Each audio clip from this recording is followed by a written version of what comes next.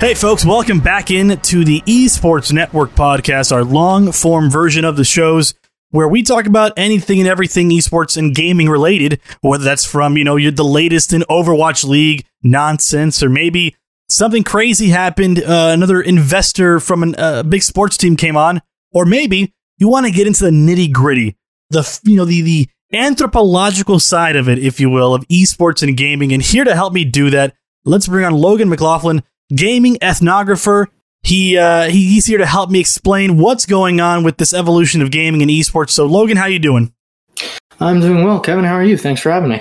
I'm doing all right, man. I got like something stuck in the back of my throat right now, and it is bothering me, but it's not going to affect me during this interview. I promise you that. You deserve the best from me. So I'm being honest. I'll hold you accountable to that. Please do. Logan, you graduated Florida State University, BS in anthropology, double major in humanities from UNT, my alma mater, Go Mean Green. Masters of Science in Applied Anthropology. You got a background, like I said, anthropology. You're a consultant in terms of esports and gaming spaces for various companies. You've helped on various projects. It's a heavy workload and a heavy resume that I've seen you popped out there. So what is it exactly that you do, and how does it relate to anthropology and gaming? Okay, so to start on the anthropology angle, because that tends to be kind of where people trip up the most. So broadly speaking, for anyone who didn't take an intro to anthropology course, AKA me, in college, high school, wherever, anthropology is the study of peoples and cultures, extant, extinct, whatever, 4 fields of anthropology: cultural, linguistics, physical, which has to deal with, human anatomy, bones, paleo ancestors, etc., and archaeology. I lean more towards the culture side, even though my BS was more of an archaeological one. And I study cultures of people online primarily.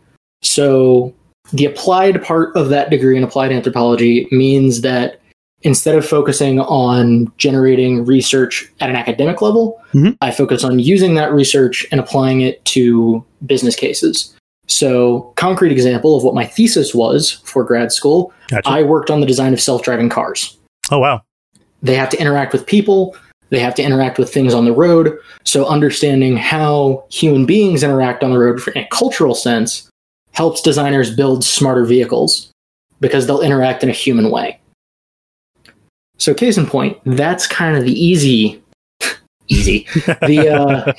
explanation of what anthropology is. How that relates to gaming is that the gaming world, contrary to the belief of some people, is a wide and diverse place made of hundreds of different small communities, subsections, cultures, etc.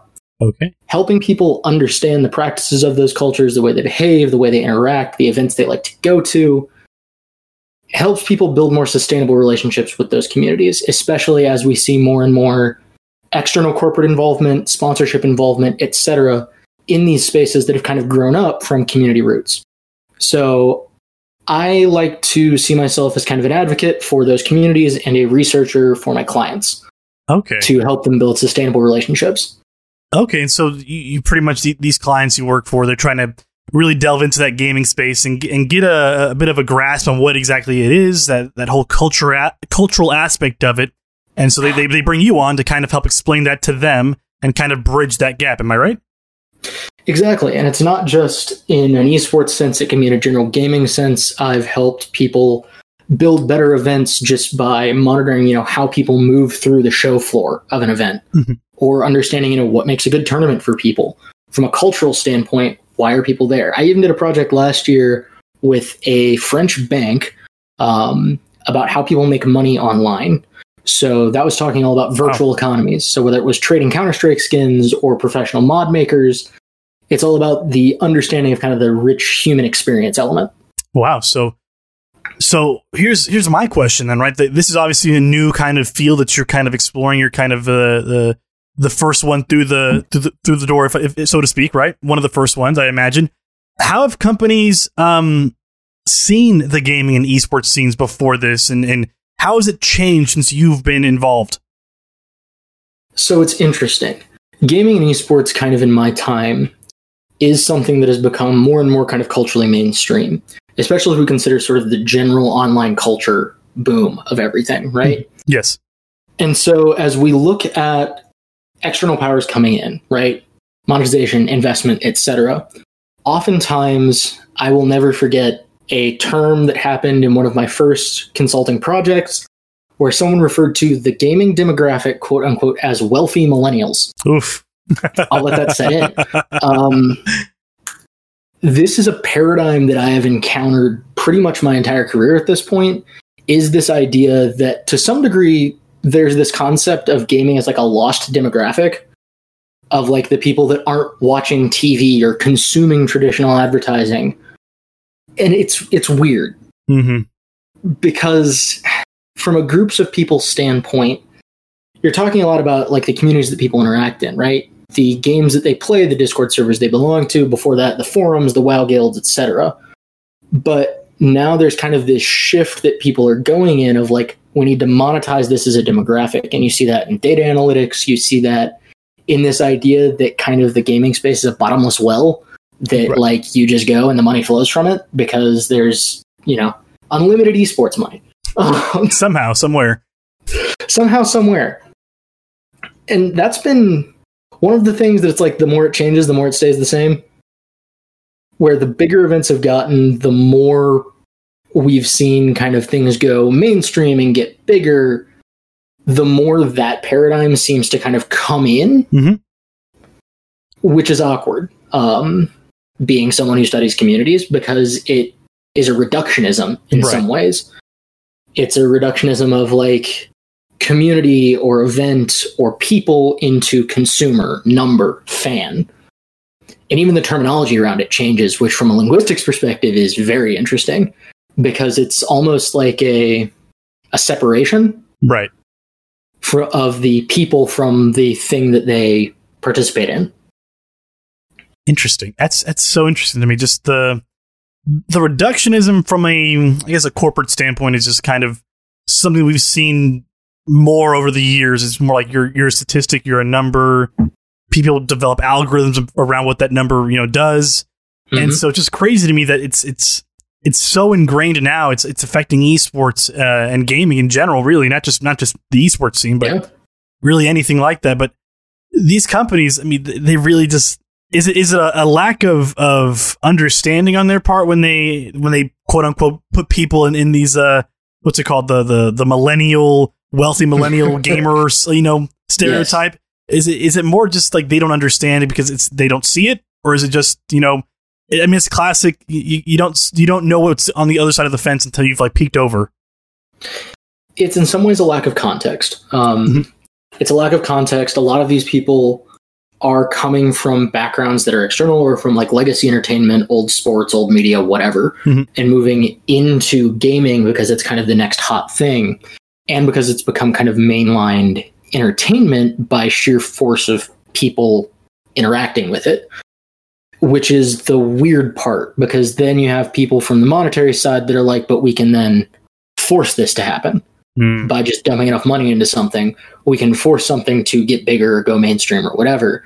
And it's a lack of context. It's also, I jokingly, from an anthropological history standpoint, see it almost as like an echo of colonialist sentiment of like, the new world, full of resources. And it's this understanding of like, because it's new and not very well understood in a business sense, the relationship can become very exploitative very fast. Of like, we're the company, we're the money, we're the funding, we come in and like we make the rules now. Yep, no, that's a good way to put it. I mean, and going back to your point of colonialism, you see the quote unquote new world discoverers becoming kind of the rule makers there as well, and so they kind of took it upon themselves to teach these quote unquote savages, and they don't know any better. We have to teach them. We have to help them find a new religion, help them find a new way of determining market value of things, and just exactly it kind of it's overlap, right? There's a bunch of overlap there between the two worlds, and it's funny, 500 years ago versus now. It's just the insane how things change, but then sometimes they don't really change, right? On a surface level, things are always consistently changing, but deep down, our kind of our habits, our sense of thinking doesn't really change all that much. But you know about this because you've studied anthropological history. So I'm assuming, Yes. you've studied the history of gaming as well, from the 80s and 70s, the rise of the arcade to the 90s, where the home console was the main thing until now, when PC gaming, virtual gaming, online gaming has really taken over the space. I mean, what's the next step for gaming, you think, under this, regime of corporations and markets trying to get their foot in the door? It's interesting, right? Because we're at a point where, and one of the things that I've been studying recently, kind of on my own, working on just sort of some project portfolio work to have out there, is small to medium-sized streamers. Because when you look at the trajectory of these things, whether it be events, esports, so it all starts from a community standpoint where you have groups of people gathering and banding together around things that they enjoy. So you look at like the beginnings of conventions or of LAN parties. I mean, you look at the beginning of DreamHack, right? Huge LAN event now, started off as just a LAN, right, and then grew from there kind of organically. But the paradigms that you have now coming in are things like Overwatch League or structured leagues, where, to complete the colonialism metaphor, you end up with this idea of like, oh, you should just make it more like traditional sports. I'm from traditional sports, and this works. And it's very monetizable and very profitable. Just make it like traditional sports, and it'll be fine. And you see those sorts of things happening. You also see that kind of stuff happening with like streaming websites, YouTube, whatever, where it's mostly a lot of the decision making is based off of sponsors, advertisers, revenue, etc. And so I think until we see some competition happening, those communities are kind of going to get sidelined a little bit. Right. Which is hard, because you then end up in a standpoint where like the games that people love, the games that people play, become something that is viewed more in a consumerist light. It's viewed more as something that like, you're here to consume the entertainment that we give to you, not to have passion around the thing that you enjoy. No, that's such an interesting point you just brought up, because I come from the world of traditional sports media. I worked for a traditional sports radio station for the better part of 5-7 years at this point.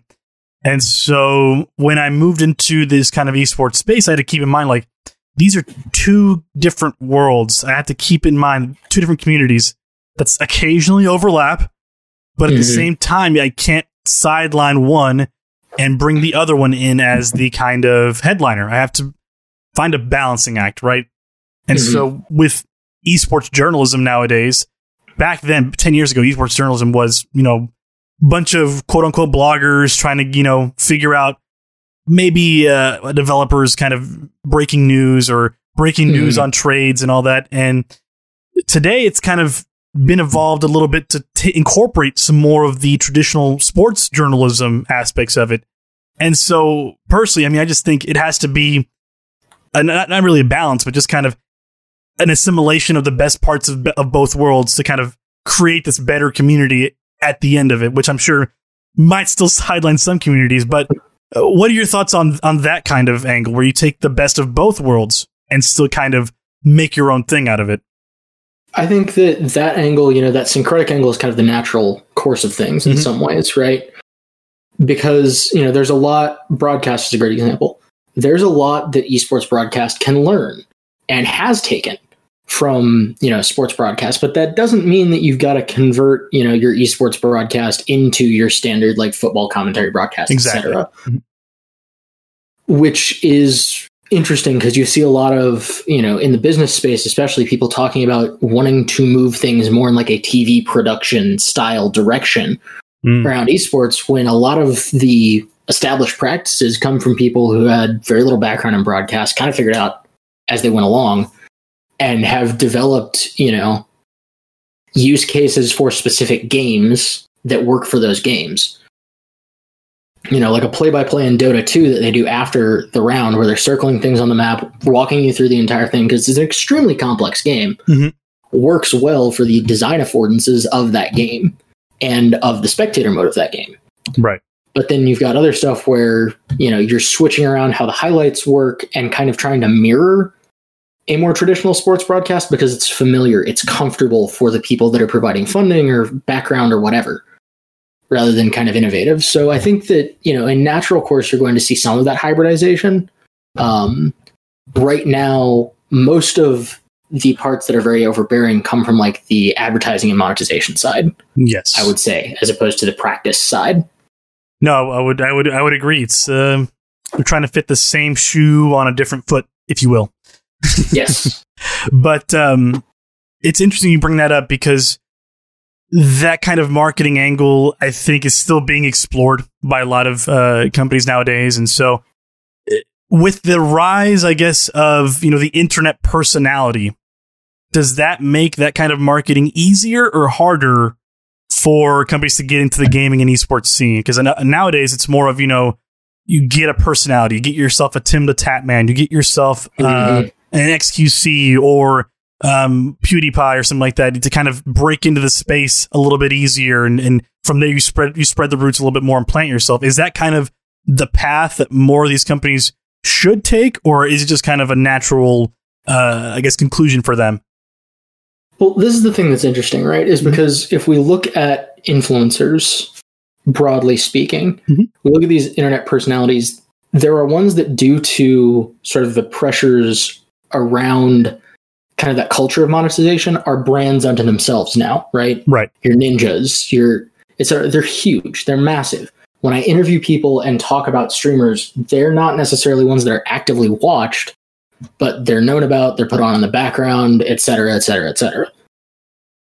And when you dive into like what people are actually watching and interacting with, there's kind of two layers, right? Because there is that, I consume the content, I put the stream on in the background, whatever layer. And then there's a layer of like smaller to mid-sized streamers, influencers, whatever, that people feel they have a close interaction with. And when I talk to people, because most of my job is like interviewing people on the ground, asking about their experiences, talking to them about what they do, how they do it, it always seems to come back to people kind of have these pockets of community that they've developed themselves or that they've taken active involvement in. Interesting. And those pockets of community can be, a streamer who's got less than 1,000 people viewing them at any given time. Because as a human being, you feel closer to that community. There's more chat interaction. The Discord maybe is not moving at 1,000,000 miles an hour and is better moderated. Like, there's these factors that bring you closer. And it comes down to that classic sort of thing. Like, yeah, advertising is on one level, but people take personal recommendations from friends a little more seriously. And because as we get more into this establishment, right, that those large influencers are being paid to advertise a thing. It's like the old Super Bowl, I'm going to Disney World campaign. Yes. Of like, we pay you $2,000. You say you're going to Disney World after you win the game. Everyone kind of knows it's an ad, but at this point, it transcends the ad, becomes the tradition. Exactly. And so we get to that point where these larger influencers, people kind of see them in some ways more as vectors of advertising in a lot of senses. And, people meme on the constant sponsorship of, this podcast sponsored by Audible or whatever, or Raid Shadow Legends. Take your pick. Both of which, just for clarity's sake, both of which do not sponsor this podcast, by the way. But the kind of the point is that when you're talking to people about mid-level streamers, more often than not, you go into one of these communities, if someone is considering like buying a new computer or something, they're more likely to ask people in that Discord that they spend a lot of time in than they are to be like, oh, I saw cool AMD thing sponsored on whomever, so I'm going to buy AMD. Like, it's the social relationship aspect often gets so taken out of it that there's this idea of like, if I throw enough at influencers to get influencers to rep my product, enough people are just going to buy it. Right. And not recognize that, it's advertising or whatever. And this kind of springs up from, years upon years of lifestyle vlogging and things like that. They've now just become glorified ads, extended ads in some cases. And so, at least for me, like, those medium-sized communities are where people are actually getting that information. And don't get me wrong, entering in on like a safe bet of a large influencer is a good wide base. But it's kind of one of those things where if you want to be recognized culturally, you kind of have to find where you best fit and then become a member of that community in a way. Right. And so that's what I end up guiding people to. No, I wholeheartedly agree. I mean, just going back to that social aspect of it, when it comes to advertising, I mean, if you're part of a community and you're more inclined to, to put more weight into the opinion of that community versus an ad you see, out of a vlog, It just reminds me of, I don't know if you've heard of Linus Tech Tips, but his whole community there, if you go to their forum pages and all that, they are literally insane with advice and all these trains of thoughts that they roll with, and they roll deep with these opinions. And so it goes back to that kind of thinking for these companies. I mean, if you get a sponsorship from him, this community is going to, look at it no matter what, and a good portion of them will buy this product if we get it sponsored through this one person. So that's I'm seeing now the trails, the breadcrumbs, if you will, of how these companies are thinking and how it's being changed through people like you, of course, people who research the people invested in the scene.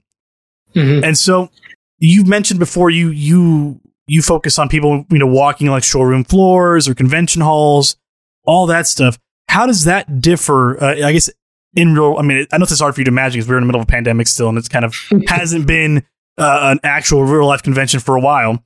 But when it comes to in-person advertising versus online, ad campaigns, what do companies tend to focus on most when it comes to in-person events? So in-person events, what I see a lot is activations at booths. So it's some sort of fun activity or making your booth really kind of stand out. And it's evolved a little bit more now from just like, giving out swag. Come to our booth, fill out a survey. We give you, a stress ball that has our logo on it type deal. But you're starting to see more and more companies kind of do these larger booths, these bigger activations, or partnerships with stuff, they want to do. And part of the company that I work for, RTS, a lot of what they do is events and event activations. So it's helping people plan and execute on that. So I may come in with the research that says, hey, based on what you've told me, or even just go on expert advice, because sometimes people don't want to do a full research study. They just kind of want a little bit of consulting help.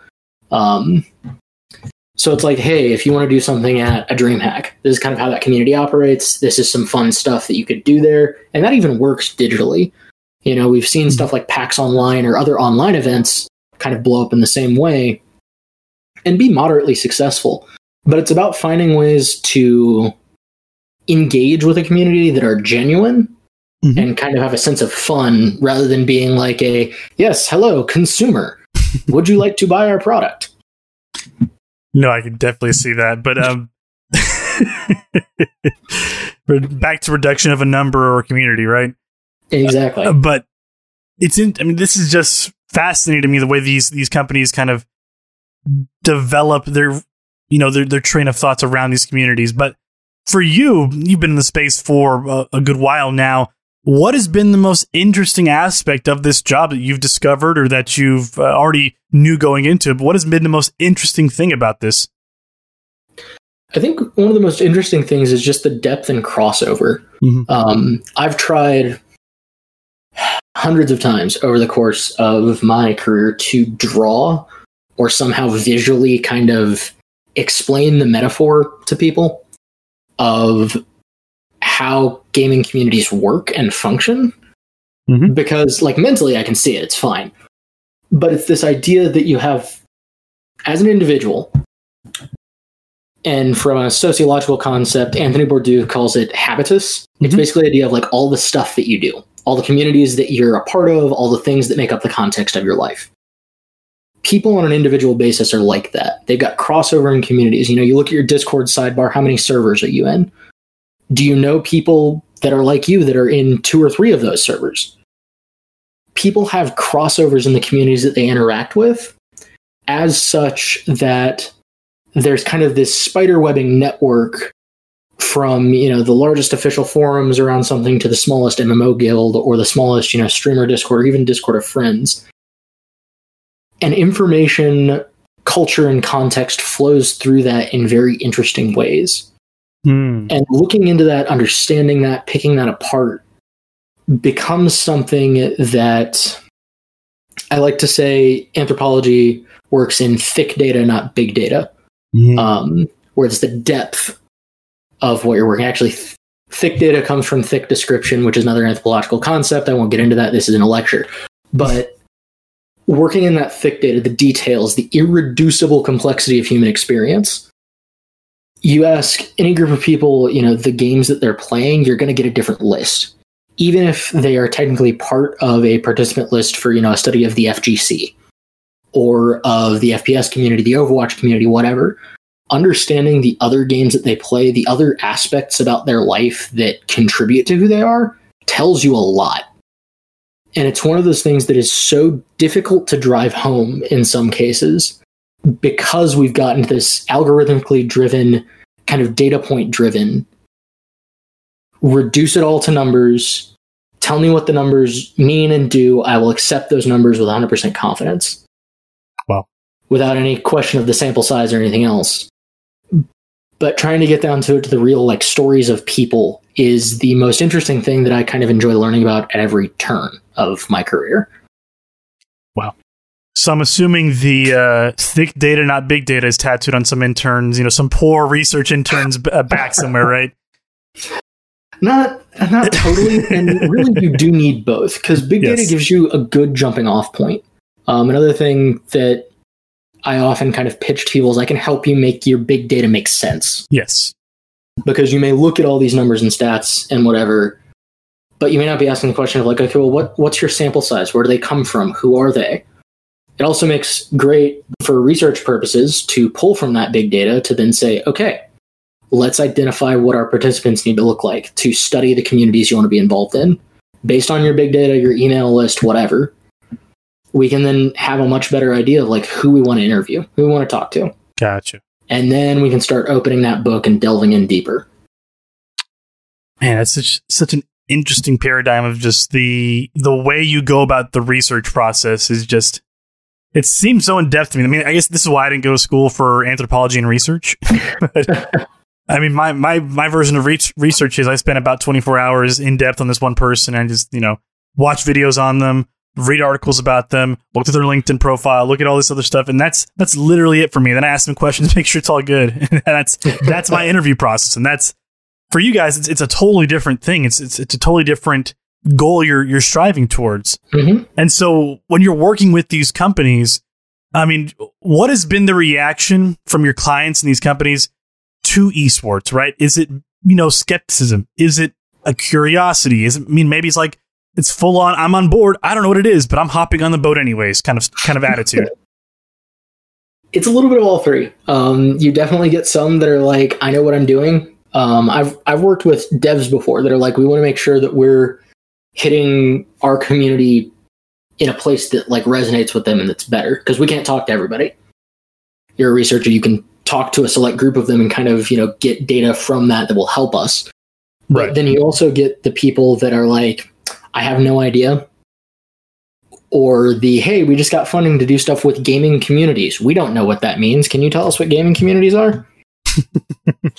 So there's the whole range of spectra to it. And then ultimately the findings can be really interesting, right? Because it's not often what people expect in some cases. I try to prep and prime them as best I can. Because, it'll be okay, what's your sample size? Okay, we're doing a study that's around 30-ish, 25, 30 people. We're going to do hour-long interviews with them. And we're going to dive into a variety of topics. We're going to compare those against, say your advertising personas or your segments or whatever. Right. And then I turn around and I'm all right, so here's your 20-page slide deck that kind of goes into those things. Here's a 60-page written report that details all of those things in depth, precisely, the what, the why, the how. Mm-hmm. Because people don't realize kind of when you're in the early stages and you're talking, because we're so biased these days towards big number, big sample, that when I show up and I'm all right, we can do this. We can interview 25 people. 25 people seems really small, mm-hmm. but it's a different kind of data, right? Right. So 25 people, 25 hours of interviews. Plus, if we're doing observations on top of that, of activations, of a show floor, of whatever, it becomes a lot of very complex data. And then you start having to like look for themes in that data, right? Mm-hmm. Because you may be having a conversation with someone about something, but what you're looking for is that when you ask similar questions, what are the threads that are coming through? You ask people about community, what does that mean to them?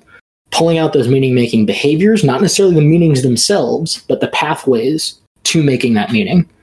And so it can be very complex. And, the best thing that I try to do is make sure that I'm very visual, make sure that I'm very hands-on with delivering that data in such a way that it makes sense. Because it can be overwhelming. When you take someone from a simplistic, simplified, kind of like, here's the stats, here are the number, to like, all right, let's open that door, right? Mm-hmm. Let's open the door, walk through, and let's actually see what's on the other side. Wow. It's such an awesome job you got, man. I mean, I'm sure the hours suck, I'm sure. 25 hours straight of interviews probably doesn't sound too fun. I realize you don't interview for 25 hours straight, but the thought of it occurred in my head for a second. I'm like, man, I could not put that into a week. But no, I mean, sometimes you'll have, I think the most intense I had was I did a Counter-Strike tournament. Okay. Where they set me up with a desk. And they just set me up with a desk in the concourse in the stadium. And then they just gave me a sign that said, talk to me about the event, get a free t-shirt. Oh, goodness. And so basically 10 hours a day for 2.5 days during the course of that tournament, I just had people lined up. Wow. I had to have done like 60 interviews in that weekend. Talk about your activations. Of course, they were shorter. But, I always tell people if they want me to walk the show floor, like, give me t-shirt vouchers. It's such a great idea. Because it's like cold calling people, right? Yep. Except for you're walking around with a notebook and a backpack on a show floor like anyone else. And you just walk to someone that's like, hey, do you want to talk to me for 15 minutes and get a free t-shirt? They're like, yeah, about what? Who do you work for? That's awesome, man. Just, if you ever have a free t-shirt, I've been talking to you for almost an hour. I'd say I deserve a free t-shirt. Just saying. But absolutely. Running out of time here a little bit, so I just got to bring this up. My last question for you. What's something you wish more people would take away and understand about this new cultural development that has come out of gaming in recent years? That it's not consumer media entertainment as you know it. This is something that has grown out of communities. It's something that continues on the human experience level to be very community focused. And the more detached from community it gets, the more kind of watered down the experience will be for everyone involved. People thrive in kind of their vibrant little pockets that they've carved out for themselves, their own personal habitus. And that's kind of almost sacred space in and of itself. But there's these times when people and communities come together, be it events, be it, larger kind of convergences of those groups, where it becomes kind of a middle ground to interact with them. Right. And if people can kind of really grasp that there needs to be more of a community and human-facing paradigm to all this, and less of a numerical, consumerist kind of endless pool of monetization paradigm, I think we build a lot more of a sustainable space that can then address, a lot of the other bigger problems that the community might be having. Fair point. Logan, I want to thank you for coming on, man. This has been like a crazy, insightful, anthropological field trip of esports and how companies relate to it. I love it. It's awesome. You're like the Miss Frizzle of this scene. You took me on the Magic School Bus. We rode down through all my questions. You answered them with aplomb. I want to thank you so much for coming on, man. It's such an awesome topic that I think within this decade of the 2020s is about to explode, and you're going to have no idea what this industry will look like come 2030. I promise you that much. Absolutely. I mean, that's kind of the wonderful thing about this industry is that you can do as much predictive research as you want, but you can never truly predict the future, and anything that you're studying now becomes history in less than a month. Fair point. Now, if anybody has any questions for you, Logan, like where can they get in touch with you? Who do they like look up, on the internet? Who do they Google? What does that process look like for people wanting to get in touch with you? So people who want to get in touch with Real-Time Strategies can go to realtimestrat.com. I can be reached at logan.mclaughlin@realtimestrat.com, or you can hit me up in my Twitter DMs at vagrantanth. Anth is in anthropology. Vagrant as in the name I've been using online for 20 some odd years now. And just as a reminder, he is not a hobo. He's an actual person with a Discord and a computer that got in touch with me. No, it's vagrant more in the sense that I just kind of like drift around between communities, places, etc. And I'm also a freelance consultant now, so it fits. There you go. It works out. All right. Well, if I ever need any answers to some of my questions regarding how the heck do I get more activation on this podcast, I'll come to you first. But I want to thank you again for your time, Logan, and good luck with the research. I know it's a hefty, tall task coming your way once we get events going back up again, hopefully in the fall, maybe winter. So good luck to you there. Thank you, and thanks for having me. No problem. He's Logan McLaughlin. I'm Kevin Correa, and this is the Esports Network Podcast.